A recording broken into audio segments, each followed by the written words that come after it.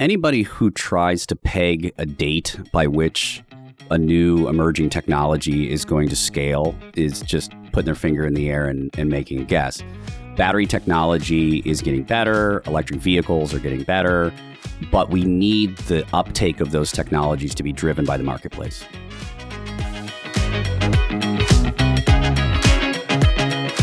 Welcome to Off the Record, a podcast featuring leaders on IBJ Media's Indiana 250 list. I'm Nate Feltman, CEO of IBJ Media, which publishes the Indiana 250, a list of the most influential business people in the state. Today, I'm joined by Paul Mitchell, the first and so far only president and CEO of the Energy Systems Network, an Indianapolis-based not-for-profit that works for the advancement of new energy technologies and has played a big role in positioning Indiana to compete for jobs related to electric vehicles and hydrogen power. He also serves as chair and president of Indy Autonomous Challenge, Inc. Paul grew up in West Lafayette and became interested in public policy at a young age. In high school, he helped set up a youth council to interact with city government about the issues of the day. That interest in public policy took him to Indiana University's School of Public and Environmental Affairs and eventually into state government, working for Governor Mitch Daniels as Policy Director for Economic Development, Workforce and Energy, where we had the opportunity to work together and get to know each other. In his work for Governor Daniels, Paul oversaw legislation, policy, and program development for the Indiana Economic Development Corporation, Indiana Department of Workforce Development, and Indiana Department of Labor. He also acted as the governor's liaison to the Indiana Utility Regulatory Commission and the Office of Utility Consumer Counselor. During his tenure with the governor's office, he also created and directed Indiana's Office of Federal Grants and Procurement. It was while Paul was working in the economic development realm that he saw how the public and private sectors were working together to promote the life sciences sector in Indiana, and he thought the same model could be used to make Indiana a leader in the energy sector. With the help from like-minded leaders in business and education, Paul started the Energy Systems Network. That was in 2009, and he's never looked back. Neither has Indiana's energy sector. In recent years, Indiana has had several big wins in the sector, including the $2.5 billion Stellantis battery cell plant in Kokomo. Indiana is also part of a Midwest coalition chosen last year by the U.S. Department of Energy to establish clean hydrogen hubs across the United States. Clean hydrogen is among the energy sources Paul sees as having big potential here and across the country. Here's my conversation. Paul, welcome to Off the Record Podcast. Thanks so much for being here today. Thanks, Nate. So let's start with rock music. Yeah. You were a lead singer in a rock band. What happened to that band? I was. So the band started my freshman year of college, and there were guys that were good at instruments, and I had been in musicals in high school and would sing along with music in the car, and one of the guys that was a good friend of mine's like, all right, you're going to be the lead singer. And so I actually got really into it, and all through college and grad school, we would practice and play shows, and we sort of likened ourselves to Stone Temple Pilots, Red Hot Chili Peppers, Queens of the Stone Age, that kind of rock sound. Yeah. And so were you one of the big bands at Purdue? At IU Bloomington. Is that right? Yeah, we did play Purdue because some of the guys went to Purdue and I was at Bloomington, and so we would play shows at some of the bars there, and that was the days when I thought I could maybe become the next Scott Weiland or David Bowie or something like that. What was the name of your band? It was called Bubonic, which is kind of a silly name, but at the time it sounded cool. No more singing in the band today? No, although for my 40th birthday, my wife Olivia built a karaoke room in our basement. So you have to come over, and that's awesome. I can show you some of my skills. I'll have to. Well, let's move forward to things you've been up to more recently. Electric vehicles, hydrogen power, battery production, alternative energy sources now have become obviously in the news all the time. But you helped start the Energy Systems Network way back in 2009, which was focused on how Indiana could take the lead and prosper in the energy transition. So you've been at this quite some time. Was the Energy Systems Network ahead of its time back in 2009? No, I don't think so. Actually, if you go back to 2007, 2008, there was actually a lot going on in this kind of energy transition. At that time, we were dealing with higher energy prices, rising energy prices. Katrina hit and natural gas prices went up to like $15 a decatherm. We had to Governor Daniels created the Help Thy Neighbor Hating Fund to try to help people cover the cost of their energy bills, price of gas was going up. And so you saw transition to kind of new energy resources with the building of the wind farms in northern Indiana. Ethanol was becoming a big thing in the state. And then Indiana had this long history in battery technology, really is the origin of what was originally lead acid batteries and later lithium-ion batteries. So there was a lot going on in 2008 when we formed Energy Systems Network. However, I think our anticipation was that those technologies would scale kind of right away within the next 5 years. So, before 2010, but that didn't happen. And I think there's a couple of reasons. Probably the biggest was the emergence of the unconventional oil and gas industry and the boom. Some people call it fracking or, to use different terms. But all of a sudden, U.S. went from, being very dependent on foreign oil and questions whether we would have to import natural gas to producing a lot of natural gas. That dropped prices. It made gasoline cheaper. It made energy cheaper. And so there was a pause, which I think was a good thing because it allowed those technologies to get better before they scaled. And so coming into, let's say, 2017, 2018, now you're seeing battery deployments, solar deployments, hydrogen technology, and electric vehicles that are much more cost effective, much better products probably than they would have been in those early days. So we were early pioneers in the marketplace. We weathered this period of sort of the lull in scaling these technologies, and now here we are right in the middle of it again. Yeah, and I know Indiana has had some big wins the last couple of years. I mentioned Stellantis in the opening, the battery facility that's being built right now in Kokomo. But help us connect the dots a little bit between Energy Systems Network and some of these projects that we continue to hear about here in Indiana. What role does Energy Systems Network play in bringing some of these opportunities to the state? Our goal has always been to pursue projects that require public-private partnerships where you need industry, government, in many cases academia to come together, either to do it for the first time or the first time at scale. And so thinking about some of the technologies that are now scaling within the state, solar is a good example. There's a lot of solar development, hundreds of megawatts, actually gigawatts of solar being installed across the state. You got the Mammoth Solar Project that Doral, one of our board members, is leading that's over a gigawatt of power. But early 2010, 2011 timeframe, there were no large-scale solar projects in the state, and the regulators weren't really sure if they could approve them. You had companies saying, is this too risky? So we worked with Duke Energy, NSWC Crane. We pulled in the Indiana Utility Regulatory Commission and got a 14.7 megawatt project built just outside of Crane. At that time, that was huge. The only other project that was going on was at the airport, and this was bigger than that. So that's a good example. Another is we launched something called Battery Innovation Center back in 2011 to serve as a test bed and a prototyping facility for next-generation battery technology. And for a number of years, that organization worked with hundreds of companies around the country. And eventually, in the last few years, as we've started to see the state attract these major battery plants, the ones you mentioned from Samsung and Stellantis or Samsung and GE, Battery Innovation Center has been part of the storyline to justify why Indiana is a good place to make those investments. So we can point to some of these early entries that we made through ESN projects that are now starting to scale with big economic development projects. I'm going to back up just a little bit. You were growing up in Lafayette, went to college in Bloomington, and graduated from IU's School of Public and Environmental Affairs. You've obviously made the jump to energy, and we're going to get into a little bit later autonomous vehicles and all these newest technologies that are coming to market. Curious what public policy questions you were interested, when you first got started, and then how you made the transition or move to energy policy and the future of these technologies and energies that we're harnessing today.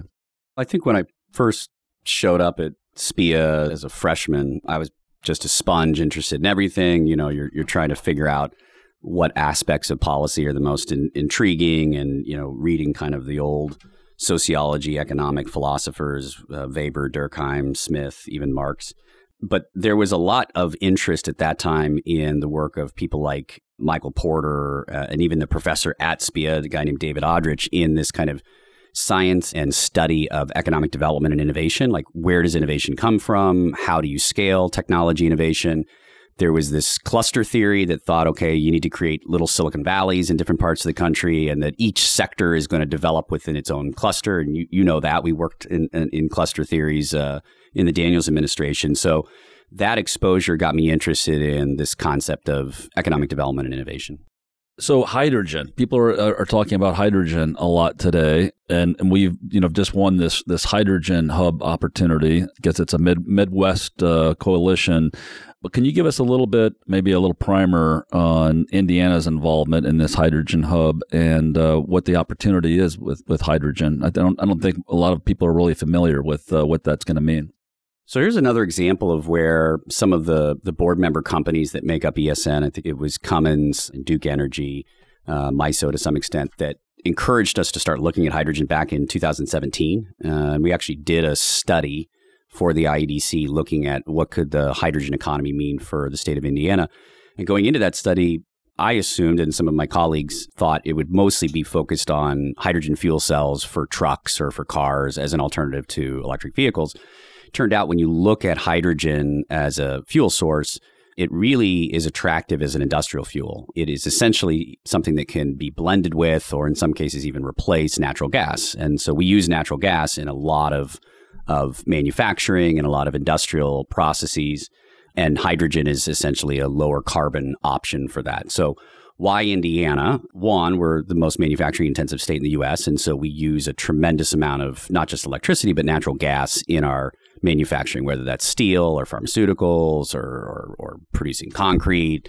But also there's this unique confluence of assets, particularly in Northwest Indiana, that make a hydrogen economy very viable. One, you have these huge energy users in the BP Whiting refinery, the two big steel mills, one Cleveland Cliffs, one U.S. Steel that may have a new owner at some point. And then just south of Northwest Indiana, there is a subsurface geology that is very conducive to the storage of carbon, right? So for your listeners, this may be completely new and completely different, but essentially you can take CO2 and you can inject it deep into the Earth's surface. And once it gets down low enough, it turns into a solid. And so it's almost like reverse coal production, right? You're putting the carbon down there. So the proximity of that storage capability for CO2, these big potential consumers of hydrogen, allows Indiana to be a producer of clean hydrogen that will hopefully help us, keep those industries thriving in Northwest Indiana for another century. That's helpful because I think that's a energy source most Hoosiers are still trying to wrap their arms around. Very helpful. Turning a little bit to EVs, that's, of course, electric vehicles, and there's so much news in Indiana today and across the country today. There's a lot of government incentives that are in this space. You serve on what's called Indiana's Electric Vehicle Product Commission, a group formed, I think, back in 2021 by the legislature to explore how Indiana's automakers and workforce can adapt to the evolving industry, the electric vehicle industry. What are some of the initiatives that that group has worked on and is looking to for the future? So this was an idea that was really kicked off by Representative Mike Karikoff with support from Senator Buck. These are longtime political leaders that are from the Kokomo region, and I think they could see what was going on with the significant investments Stellantis was making in its own facilities, even before the battery factories came there, that they wanted to get people together to say, okay, what are the right public policies that we need to have within the General Assembly? What does the General Assembly need to be doing to support the IEDC to attract these jobs of the future and make sure that as they come, that the workforce can transition from traditional automotive to transportation electrification. So the group, and I give a lot of credit to Governor Holcomb and his team, Earl Good, they said, okay, if we're going to create this kind of a commission, let's not just fill it with elected officials and bureaucrats, let's put actual industry people on there. And so there are people from GM, from Stellantis, from Toyota that are part of it, other subject matter experts like myself. And the focus has been initially on what can we do to attract these investments. And it's almost like cut the tiger by the tail, right? Because now we have these 3 gigafactories that are being built almost simultaneously within the state, 2 related to Stellantis and Samsung, and 1 Samsung and General Motors. Collectively, those facilities, when completed, are going to employ thousands of people, and it's a whole new industry. And so now we're transitioning the focus to what do we need to do to make sure the workforce is ready for these new jobs. But I think it's a great group. And Indiana, I think, was really one of the first to create these kinds of commissions. And other states since then have been looking to kind of copy us, which is pretty typical here in Indiana. I'm curious on your perspective on this subject. So we keep hearing lately in the news, I don't know if it's how real this narrative is, so I'm curious on your perspective, but we keep hearing, especially as we've gone through this cold snap, that electric vehicles may be not as high in demand as the industry is actually producing. You hear about Hertz, for example, selling a whole bunch of electric vehicles, Teslas, and one of the concerns or issues potentially raised is, are we building too much, like all these battery plants in this state, or is there going to be the capacity, or I should say, is there going to be the demand, right, from the consumer? I'm just curious on your take on that, given all your work in the industry. Anybody who tries to peg a date by which a new emerging technology is going to scale is just putting their finger in the air and making a guess. Battery technology is getting better. Electric vehicles are getting better. But we need the uptake of those technologies to be driven by the marketplace. And we need those products to be competitive from a cost standpoint, which they're mostly there now. If you take sort of total cost of ownership, they cost a little bit more upfront, but you don't have to buy gasoline. But they're not there yet from an operational efficiency standpoint, right? So if you can't rely on the car to have a full charge when it's cold, I drive a Tesla. My Tesla was pretty low on battery the last few days. I had to go to supercharger to charge it up. So that doesn't mean that they are not going to eventually become a major part of the automotive fleets of individual consumers and of governments and of rental car companies. It's just a matter of timing. And I think I'm a big believer that the industry needs to be able to stand on its own and needs to be able to advance with some support from government, at least giving them access to the same kind of subsidies that you give to oil and give to internal combustion engine vehicles. But the idea of sort of commanding that individual consumers should adopt these things because it's their duty, that's just not going to work. So I think by the time those battery factories are done and up and running, I actually believe they will be very much necessary in the United States. Keep in mind that what's happening with those factories is not necessarily for huge projected new demand. It's also a function of us moving modes of production from Southeast Asia and China into the United States as part of this whole global reshoring phenomenon. So I'm very optimistic that those facilities will be very wildly successful, and we're ready for them. How many more facilities are going to be needed, and the uptick of EV adoption is something that will play out over a decade or more. It's not something that you can just snap your fingers and make happen. Let's take a quick break. This is Off the Record Podcast.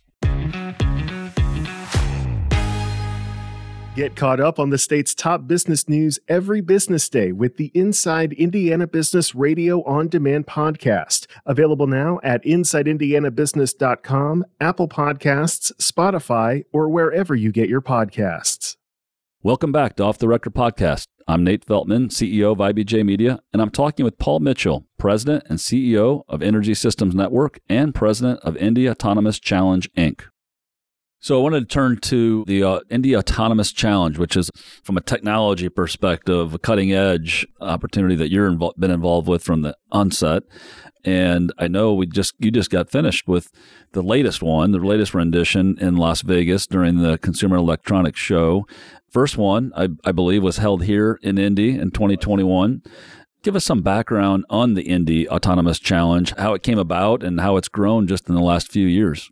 Throughout my career, both in the Daniels administration and with ESN, I've always really been drawn to these big ideas that are audacious, but that there's actually a solid plan and logic behind them, right?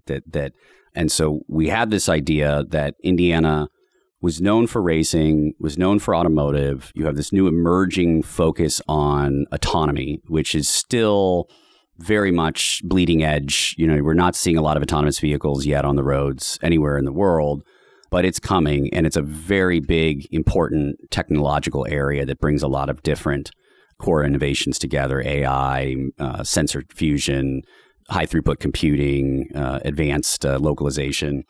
And so we said, okay, can we combine these two things that we're known for, motorsport and future of automotive, through some type of grand challenge that would try to bring back the excitement that the DARPA grand challenges had in the early 2000s. So starts as a big idea, but to plan it out, we talked to a lot of very credible people. First, we worked with the folks at the Speedway, Mark Miles and Doug Bowles, who were supportive of it. Then we talked to a lot of industry luminaries. We actually had to go, to Silicon Valley to talk to some of the people that had gotten Waymo started at Google, a guy named Sebastian Thrun, Riley Brennan, who started Trucks, which is still today kind of the go-to seed investor for automotive. Then we came back to the state and said, okay, to do something like this, we're probably going to need the support not only of the IDC, but philanthropies. We talked to Clay Robbins and to Rob Smith. So a lot of legwork went in 2017 to sort of saying, okay, if we're going to announce that we're going to do something like this, we actually have to have a credible product to put out there. And credit to the state of Indiana, credit to the Lilly Endowment, to the Indianapolis Motor Speedway. They were willing to take that leap of faith and say, we'll run a prize competition and build fully autonomous race cars that had never been built in the world.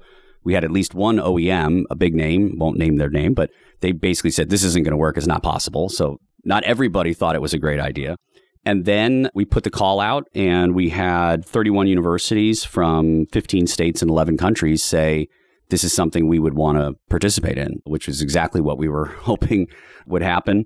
And several years later, by 2021, we're running at the Indianapolis Motor Speedway. More than $100 million, was invested to make that happen between industry supplying components and hardware and technology, universities spending millions of dollars to build up PhD research teams to work on this challenge.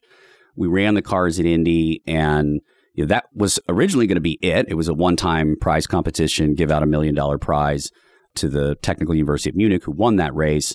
But we realized quickly this is really a compelling applied research platform and innovation platform. And so we've kept it going. And we've run races at CES in Las Vegas. We ran a race at the Monza F1 circuit in Italy. We've run a Texas Motor Speedway. And along the way, we're attracting the best and brightest minds from top universities, including Purdue, but also places like MIT, Carnegie Mellon, Berkeley, Technical University of Munich, who are coming regularly to Indiana to work on this advanced technology platform that we think eventually will lead to, commercial opportunities here within the state and that will be very, very fruitful. Is the prize money, has it remained the same each year, or has it differed? You said the first year was yeah, we're working on that. If you've got any ideas of somebody wants to write a big check, let me know. But no, so the original prize competition was that one time, and then since then, we've had much smaller prizes, just trying to make sure that universities are able to recover some of their costs. But we are actually in the process of going out and trying to raise some additional philanthropic support for some bigger prizes in this space.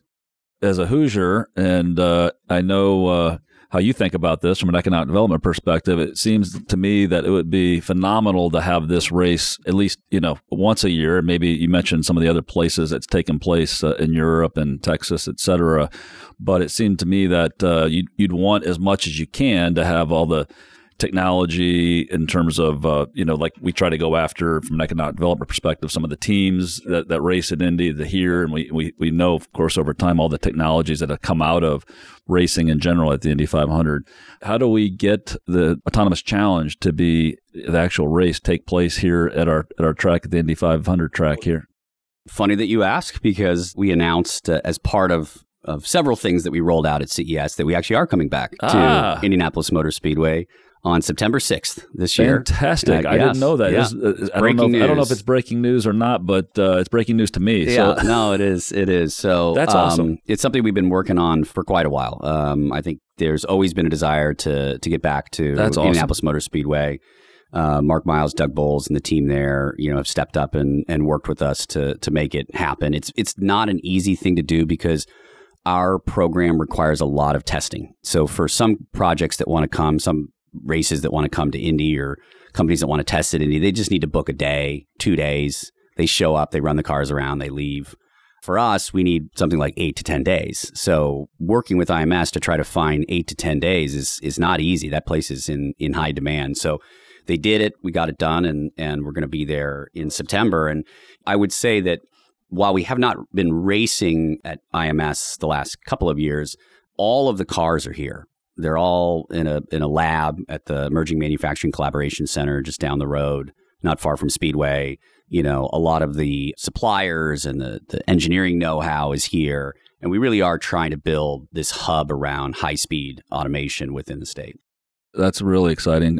Congratulations for getting that done, because I know that'll be something I know Hoosiers will want to come and witness themselves. Yeah. So that's really exciting. And it's gotten a lot better than the first event. The first event was really cool. I mean, the cars, I think, were hitting 140 miles per hour, but now we have cars that have set all of the autonomous speed records. You know, they're passing at 180 miles an hour. They're hitting top speeds of 192 miles an hour. They're starting to really race like human-driven race cars, even though it's controlled entirely by AI. I'm just curious. I know it's only been a few years, but are you starting to see that there may be opportunity to take some of the development and the technology development that happens as part of these teams getting better and better on the autonomous side and the racing side, some of this opportunity to come to market to actually make it to new company formation or to new technologies that existing companies can adopt? Or is there early signs of that? And do you see that kind of becoming a bigger part of the opportunity? So there's already learnings that are getting commercialized. That is largely our partnership with companies that are supplying components into these cars. So Luminar provides LiDARs, Continental provides radars, D-Space provides the computers, Cisco provides some of the networking communication technology, Bridgestone provides the tires. So those companies will use the data and the analysis of this team of 200 plus PhD students from around the world to figure out, how can their components work in these more extreme conditions at higher speeds, higher vibration, higher temperatures. So that's already happening. The big breakthrough would be sort of, can we help move the needle on true high-speed automation? So without wanting to take your readers down a rabbit hole, autonomous vehicles that really launched through the DARPA Grand Challenge have primarily focused on low-speed, urban-suburban use cases, basically robo-taxis, right? And that's what you hear in the news. You see that Waymo is running cars in San Francisco. Cruise, which is tied to GM, was running cars in San Francisco. They had some issues. They had to pull the cars back. And that's an important area. There's no doubt. But turns out humans are pretty good at driving cars from the speeds of 0 to 60 miles per hour. So maybe it's more convenient to have a car drive you around a city, but we can do it ourselves. Our view of the world is that once you get above, let's say, 100 miles an hour, particularly on highways in darkness, that's when the human capabilities really start to drop. And unless you're a top race car driver, which almost none of us are, you really don't feel safe in those environments. So if we can prove, and it's going to take a while, it's not going to happen overnight, but if we can prove that autonomous vehicles can operate safely at speeds 130, 150 miles per hour, then we can reach a future where there will be mobility, either moving goods or product or eventually people at those extreme high speeds on highway corridors. Those highway corridors may have to have certain technology, certain barriers, certain safety requirements. But again, it's a public-private partnership. You need industry, government, academia working together to get us to that level. So take you back again a little bit here. So right out of graduate school, I think it was right out of graduate school, you started working for Governor Mitch Daniels. We talked a little bit about that earlier. I'm curious, from your perspective, what did you learn from Governor Daniels and from that experience as a whole that might continue to serve, you today and all your professional work? The short answer is, what didn't I learn? I was extremely, extremely lucky. I was actually living in Indianapolis with that rock band, planning to take a year, maybe 2 years off between grad school, and I thought I was going to go to law school. And a professor called me. His name was Les Lankowski, and he knew Mitch and said, hey, they're putting together an administration for this new governor. I gave him your name. You might get a call from somebody. And I got a call from Harry Gonzo and told me to come in for an interview with a guy named Neil Pickett. And I had to go out and buy a suit because I didn't have one at the time. And went in and had that interview. And really, from the moment I got inside, the way that the senior leaders there, people like Mark Miles, Harry Gonzo, later Earl Good, Neil Pickett, Jane Jankowski, Mitch Robe, yourself, and others, embraced this young guy that had a lot of big ideas, but was really special for me and was critical to the development of my viewpoints on society and politics and just life. What did I learn? I think two key things. Both are very much traditional Mitch Daniels kind of guidance. One is, ideas are great, but you need a plan, right? And so, I've always been somebody who ideas come very naturally. I want to try to do something new. I love talking about new ideas, but realizing that you have to actually synthesize that down to a plan and a strategy, write a white paper, put that together. That's the business mind of Mitch, that right? Is, that's taking ideas to practical reality, yeah. And then the other is the power of public-private partnerships. I mean, what he did with Major Moves, what he did with the creation of the IEDC, so this notion that in order to do real transformational change in society and to manage the disruption of technology that is inevitably happening at all times, you need government, industry, and in some cases academia to all be pushing in the same direction. And so that really is what, got my career going. Yeah, it's awesome. And it's awesome to see what you've done with those learnings. We've talked about a lot of them, and you've done some incredible work that is paying dividends for the state. So I'm going to ask you a question I ask all of my Indiana 250 guests, and you're particularly well positioned, I think, to help us on this one a little bit. What's one big idea to take Indiana to the next level, make it a better place to live or start a business or grow a company? And you're a big idea guy, so I was excited to ask you this one. Put me on the spot for this one, all right. So, and this isn't necessarily a completely, new or radically new idea. It's something I've been talking about for a while, and I think there's other people in the state that have a similar viewpoint. There's a mega trend going on, which is the convergence of technology. So I talked earlier about this guy, Michael Porter, that came up with the theory of clusters and that different sectors will grow based on clusters. And really part of Indiana's strategy was to create these different sector initiatives. ESN is one of those, right? Focused on energies. You have life sciences, you have tech industry, manufacturing, and that worked very well. And we saw a lot of dividends paying from that. Technology is converging. So whether it's digital technology with AI, Internet of Things, whether it's the emergence of things like battery technology, there's no sort of this technology is automotive, this technology is life sciences. I mean, automotive is looking at batteries, life sciences is looking at small solid state batteries that go into people's bodies, right?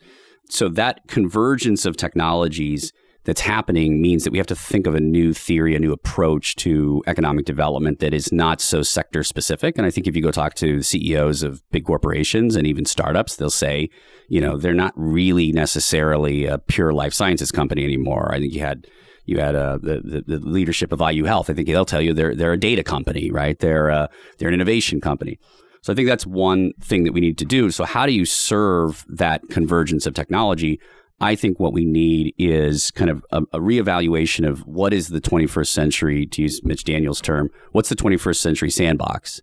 And with that is what is the 21st century infrastructure that the state needs? Our approach to infrastructure, and we've gotten very high rankings in infrastructure. We did a great job. Mitch Daniels brought in Major Moves that, pushed us from being in a trouble spot to really being a leader in road construction and management. But we've been patching over infrastructure that was really built for the 19th century. We're now in the 21st century, and if we're going to be competitive in the second half of the 21st century, we need to look at infrastructure differently. That means we need energy solutions that are more diverse, that are different. We need mobility options that are different. We're not just going to pave over the same roads. We're going to have to think about autonomous vehicles. We're going to have to think about, I know this sounds crazy, but aircraft that fly us from place to place, digital infrastructure, fiber, low-level satellites. Natural resources are going to be used differently. We're seeing that with water as a key topic, but it's also land. Renewables take up huge acreage of rural land. So rural communities who never really played a role in this kind of technology innovation are suddenly confronted with technology innovation at their front door. And then there's the question of capital. Our nation is in a position where we don't have the capital at the federal level. Thankfully, as a state, we have AAA bond rating. We're not as powerful as the United States government, but we have the kind of capital capacity that many small countries have. And we're going to have to find other industry partners because the kind of capital investments that will be required to transform our infrastructure will be beyond what the government can fund on its own. And so you're going to need things like Major Moves. You're going to need other creative approaches. And then the last thing I would say is talent. 21st century infrastructure includes talent. And we're going to have to come up with new ways to attract and retain and prepare that talent. I think getting Hoosiers to start to think about, I know this seems far off, but getting Hoosiers to start to think about how do we really compete and how do we ensure that we are the most productive, manufacturing intensive. I'm so thankful that we are the most manufacturing intensive state in the U.S. and we have so much pride in that. And as long as we stay that, we are going to thrive. But to do that, we need to start planning for the second half of this century and we need to put the infrastructure in place, just like they did in the early 19th century to make us thrive in the later half of the 19th century. And I hope that people don't think that is too radical, and then we can start working on those challenges. I knew you'd have the most thoughtful answer to that question that I've asked anybody so far. That was good, and excited to kind of decipher that a little bit more down the road and with you offline. Well, Paul, we've made it to Off the Record Speed Round, where I give you some questions and you try to give me quick answers. You might expound on a couple of the questions, but we'll get ready to go roll. You ready? Yep. Okay, favorite movie? Big Lebowski. Favorite place to vacation? Place called Lake Iseo in Italy. Favorite musical artist? This one was very hard because, I was a lead singer in a rock band, but I'm going to say David Bowie just because he was so incredibly diverse and talented. What is the first thing you do in the morning? So it depends on the morning, but often my wife Olivia and I are having to get up and deal with our 1, 2, and 3-year-olds who are waking up, calling for mommy or daddy. Oh, wow. You've done this, right? It's a wonderful way to wake up in the morning. It is. Title of the last book you read? I'm going to cheat here. The last book I read was, I think, Elon Musk's bio, but that doesn't sound all that interesting. Everyone's been kind of reading that. The last book I read that I think was really part of what I'm trying to study and understand was Guns, Germs, and Steel by Jared Diamond. I spent a lot of my time reading what's going on today, but hadn't spent enough time, I think, looking back over very, very long periods of time. And it's a wonderful book that maybe helps us understand where we are in the context of tens of thousands of years of human development and societal development. What food you cannot live without? I think sushi, just because I think it's so incredibly diverse. I mean, it's not something I want to eat every day, but I'd say sushi. Michael Jordan or LeBron James? Michael Jordan. I'm young, but not that young.